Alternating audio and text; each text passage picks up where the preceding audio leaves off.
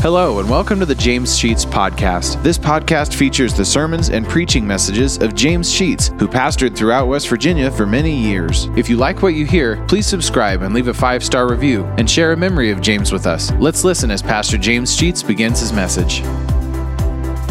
Verses 1 through 10. Then drew near unto him all the publicans and sinners for to hear him, and the Pharisees and scribes murmured, saying, This man receiveth sinners, and eateth with them. And he spake this parable unto them, saying, What man of you, having 100 sheep, if he lost one of them, doth not leave the 99 in the wilderness, and go after that which is lost, until he find it? And when he hath found it, he layeth it on his shoulders, rejoicing. And when he cometh home, he calleth together his friends and neighbors, saying unto them, Rejoice with me, for I have found my sheep which was lost. I say unto you that likewise joy shall be in heaven over one sinner that repenteth, more than over 99 just persons which need no repentance. Either what woman, having 10 pieces of silver, if she lose one piece, doth not light a candle, and sweep the house, and seek diligently till she find it? And when she hath found it, she calleth her friends and her neighbors together, saying, Rejoice with me, for I have found the piece which I had lost. Likewise I say unto you, there is joy in the presence of the angels of God over one sinner that repenteth. May the Lord add his blessing to his word. Let us pray. Lord God, we thank you that we have the privilege this morning of coming to your house. We lay before you our burdens, our heartaches, our concerns. We lay before you the names of our friends and our loved ones who are ill, and particularly our Father, those who are lost. You know the needs of each heart here this morning. We especially pray that if there is anyone lost in our midst, today may be the day when they shall be found by the Lord Jesus and become saved for eternity. For in your name we pray.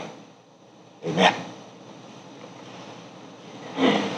One of the interesting things that we find about the Lord is that even lost people, sinners, crowded around him. He always drew a crowd, to the point at times that he had to try to escape from the crowds. On one occasion, he went in a house, and the people gathered in the house. And the house became so crowded that others could not get in, and at least 4 energetic people who had a sick friend took the roof off and let him down through the roof into his presence. On another occasion, he was on the seashore, and there were so many people crowding around to hear what he had to say that he went out into the boat so that he might be away from the crowd just a little, and there he preached to them. And then he went across the little lake to the other side, and the people would not leave him alone, but followed on the seashore. Jesus was appealing. Sometimes I think we give such an image of him that he is not one that is appealing, but in all of his life, he drew people to him. And as a matter of fact, he said, if I be lifted up, I'll draw all men to me. He was a drawing individual, very appealing. Sometimes we present ourselves in the church and the gospel as something that is not very appealing. As I said to, I think maybe I said this to the group in Bible study 2 or 3 weeks ago, that there was this fellow who was at the checkout counter in the grocery store, and somebody said to him, are you a preacher? And he said, no, I've just been sick a lot lately. I translate that into the inference that apparently a preacher is supposed to have a drawn face, very unappealing, looking sickly all the time, and I think maybe we translate that into the church, and church people seem to repel, seem to show a an appearance that is not appealing, but rather repelling. But this was not Christ. He always had a group of people around him listening to what he had to say and watching his miracles. But in every crowd, there's a group of people who are hecklers, those who want to discount all that's going on. And so there were the Pharisees and the Sadducees that began to murmur, and you find that in the second verse, and were complaining about the fact that he actually associated with sinners. There is one person that will be with a sinner wherever there is a sinner, and that's the Lord Jesus. And we ought to be in that same category as well. Amongst our friends and our loved ones, we ought to be there for the purpose of drawing them to Jesus Christ. And this is the way that Jesus was. By the way, Luke, who wrote this book, described the people who were around him as sinners. But in the life of Christ, he almost never used the word sinner. He referred to them as lost. And I want us to look at it in those terms this morning, because we're all sinners. We have a congregation of sinners here this morning. Some of us are saved and some of us are lost, and that's the only difference. I want us to look this morning at 4 categories of people that Jesus gave us in parables. We read 2 of them in the scripture this morning. I'll make reference to the other 2. I want to say 3 things this morning. 1, I want to talk about 4 ways of getting lost. 4 ways of getting lost. 4 consequences of being lost. And 4 quests or searching for the lost. Those are the 3 points I want to make. 4 ways of getting lost we will discover in the 4 illustrations that Jesus gave us. And the first one is that of the lost sheep. Now in the Orient, the shepherd leads his flock. When I was on the farm and had a flock of sheep, oftentimes I drove them because I couldn't seem to lead them. So I got behind. But a good shepherd who has good command of his sheep lead them. And that's the way that it happened in those days, that the shepherd led and the sheep followed. But there would always be some sheep in that flock who was determined to lag behind because it saw a little clump of grass that he just had to have. And even though the shepherd called, in his mind, I will catch up in a little bit, I'll linger behind and get this little morsel. The thing that happens is the sheep suddenly looks up after a while and discovers that the shepherd and the entire flock are gone, and he has strayed, and now he doesn't know where home is. A sheep is a dumb animal. It can't find its way home very well. Once it gets lost, it's lost. Someone must come searching oftentimes for the sheep. The shepherd takes his 99 sheep that have followed him faithfully into the fold, and there he counts them one after another, and he discovers that one is gone. Now the one that is lost has as much value and is just as good as the sheep inside the fold. I have people saying to me all the time, well, I'm just as good as those people down at your church. And I have to agree.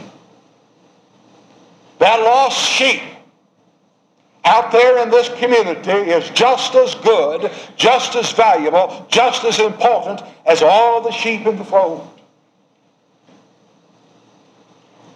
Another thing we can find about this lost sheep, he's just as loved, because the shepherd puts the 99 into security, locks the gate, knows that they're safe. He goes out to look for the one that he loves so dearly. The one who has given his attention to other things. The one who has drifted away. The one who has paid no attention to his pleading, no attention to his call. There he is now all alone. There's one fact about that lost sheep. That sheep is not going to be saved unless the shepherd finds him. He can't make it home on his own. That's one of the strange things about people. We think like sheep. in believing that we can stray from the leadership of the Master, of our shepherd, and then when we get ready, can make it into safety. The fact is that will not happen. Secondly, he gives us the parable of the coin. A lady had 10 silver coins, very precious. She counted them, she only had 9. What did she do? She swept that house. She went through it as you have many times for something you've lost, hoping to find it. And when she found it, she called her family and friends all together and rejoiced. But we're not thinking about her this morning. We're thinking about the coin. The coin was lost as a person is lost. The coin has not lost its value because it's lost, for it has the same face value as a coin that was in her hand or in the bank. The difference is the lost coin is doing nothing to glorify its master, its owner. It's doing nothing to return interest. A coin that is a good coin will do that which a coin is intended to do, and that is to bring some value to its owner. Lay that coin of yours on the shelf in your house, and it's worthless. Put that coin to work, and it returns to you something of value.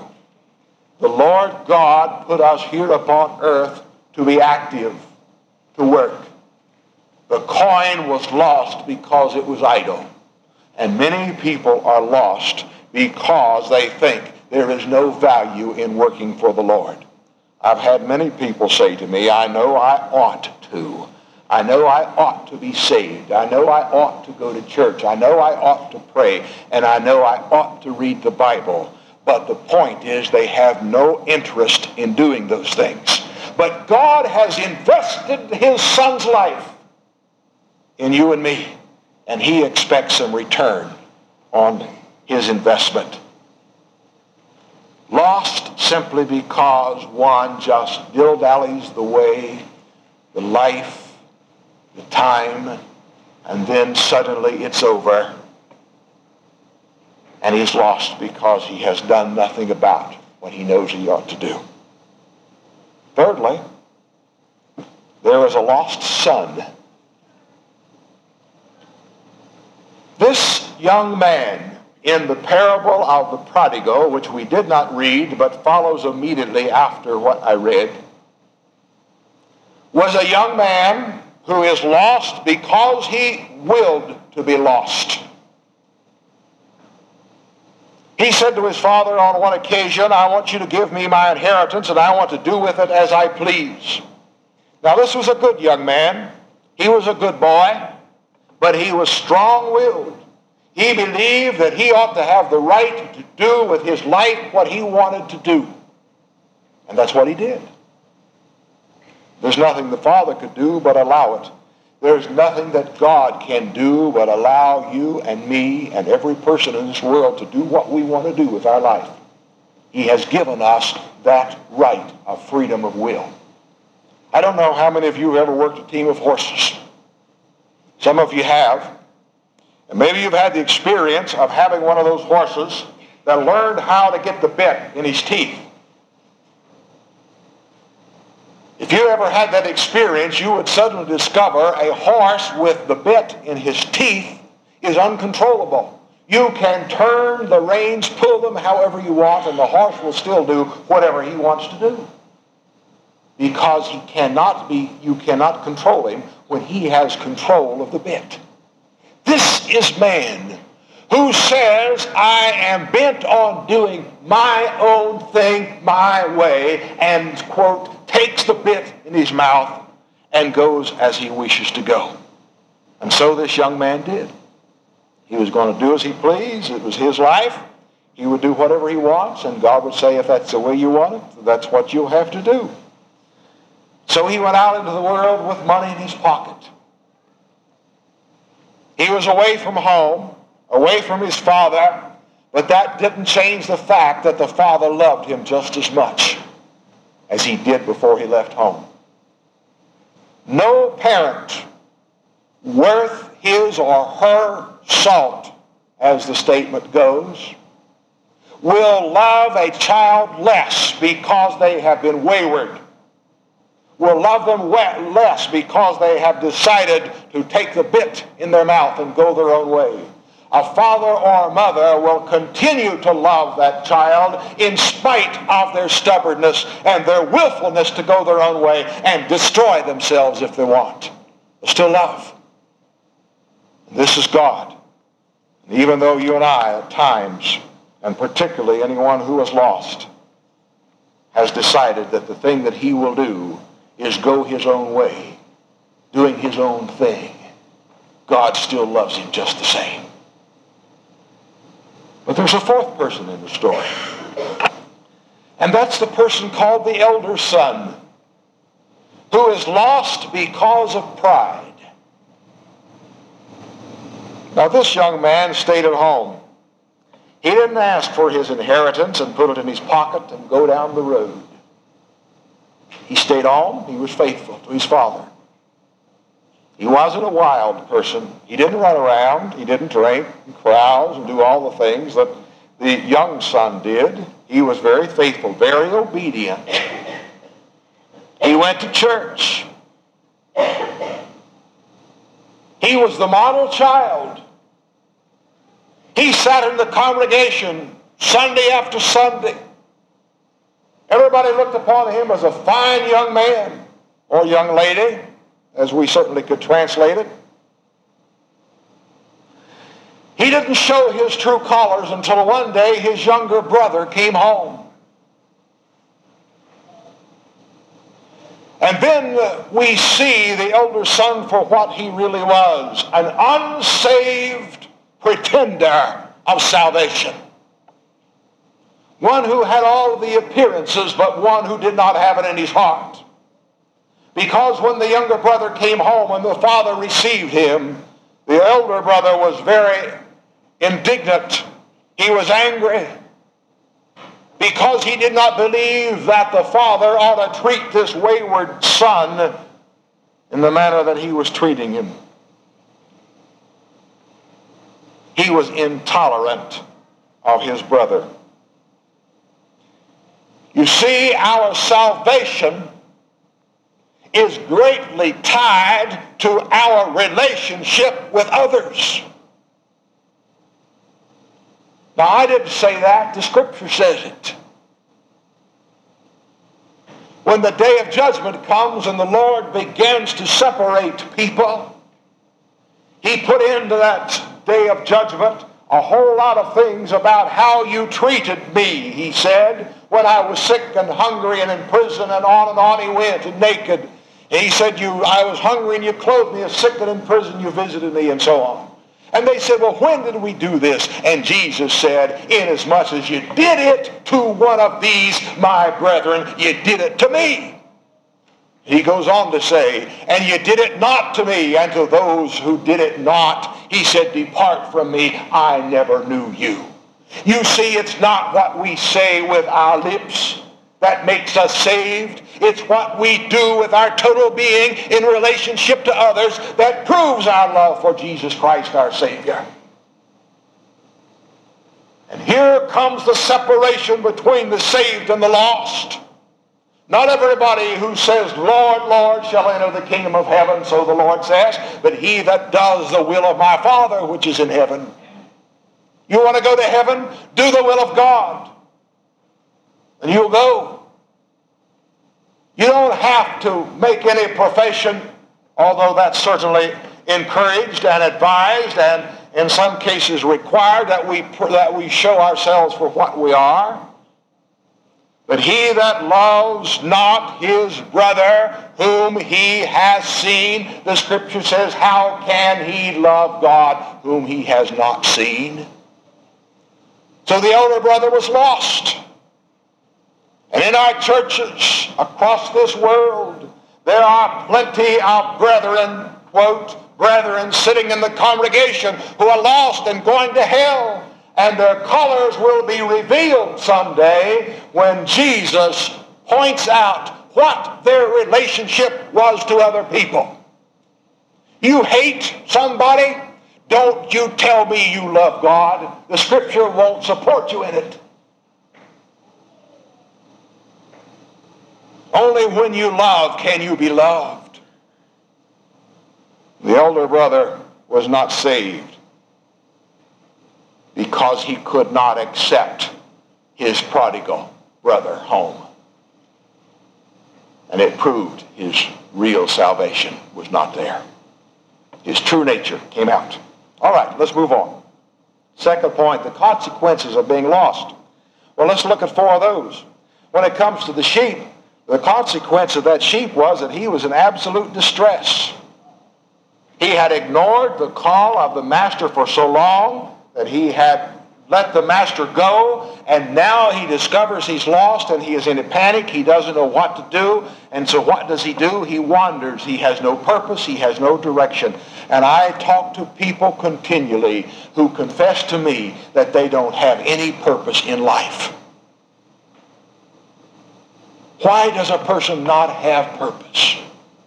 It's because they have ignored the call of God so long that suddenly they discover it's too late. Everywhere they go and whatever they do seems to be a dead end. The shepherd has gone on, and the follower is in distress because he has ignored the call. Some of you may have ignored the call of God in your life, and now you find yourself in a state of panic. There's hope. The shepherd still comes back to look, to see if he can find you. Secondly, the consequence of being lost as far as the illustration of the coin is concerned, that the coin was useless. The coin had face value, but it absolutely was unproductive. A person who is not a Christian in the eyes of God is absolutely useless. Absolutely useless. Jesus gave us a parable to that illustration when he said a man had a vineyard and there was a tree that did not produce. And the owner of the vineyard said to the one who was tilling the vineyard, "Why do you keep that tree growing here? It's producing nothing." The man who cared for the vineyard pleaded with the owner and said, "Let me try a little longer. Let me till it. Let me fertilize it. Let me prune it. Let me take care of it and see if we can get it to do something. And if it won't, another year from now, okay, let's take it down. Let's take it out of the ground." Listen, the Lord God may be saying to his son, "Why are you allowing my ground to be polluted with this unproductive tree? Or this unproductive coin that is lost? It's no value. I'm not getting any return. I'm getting no fruit." And the Lord Jesus is saying to his Father, "Let me try a little longer. Maybe I can get that person to become productive." Thirdly, with regard to the prodigal son himself, he was a clean-cut individual, but he had degraded to the point of the hog pen. There is many a fine young man and fine young lady that grows up in our communities that gets the urge to leave home and does so and falls in with the wrong crowd, and the first thing you know, they have reduced themselves to nothing more than living amongst the hogs, living in the lowest possible realm of society, who have fallen into drugs and into alcohol and into illicit sex. They have become the dredges of society because they determined to live their own life, their own way. But even these are received by God when they will return. And fourthly, the elder brother. And I think maybe sometimes we do not spend nearly enough time talking about the elder brother. What's the consequences of his being lost? I tell you, the elder brother was the most unhappy person in all the world. You see, he was a religious person who was not saved. There are religious people who are not saved. Did you hear that? There are people who have religion that are infected with jealousy and pride.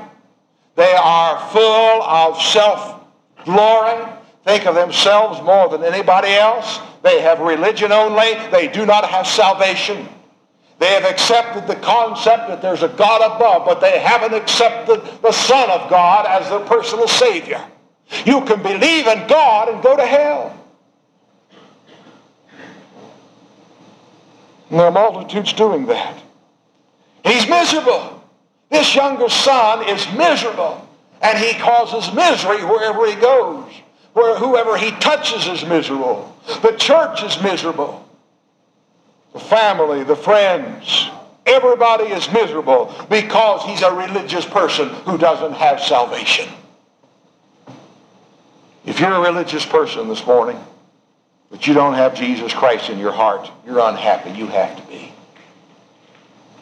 You have to be. And you're making everybody around you unhappy because you don't have the real thing. All right, let's finish with looking for the lost. In the illustration of the lost sheep, Jesus depicts himself as the shepherd who goes out looking.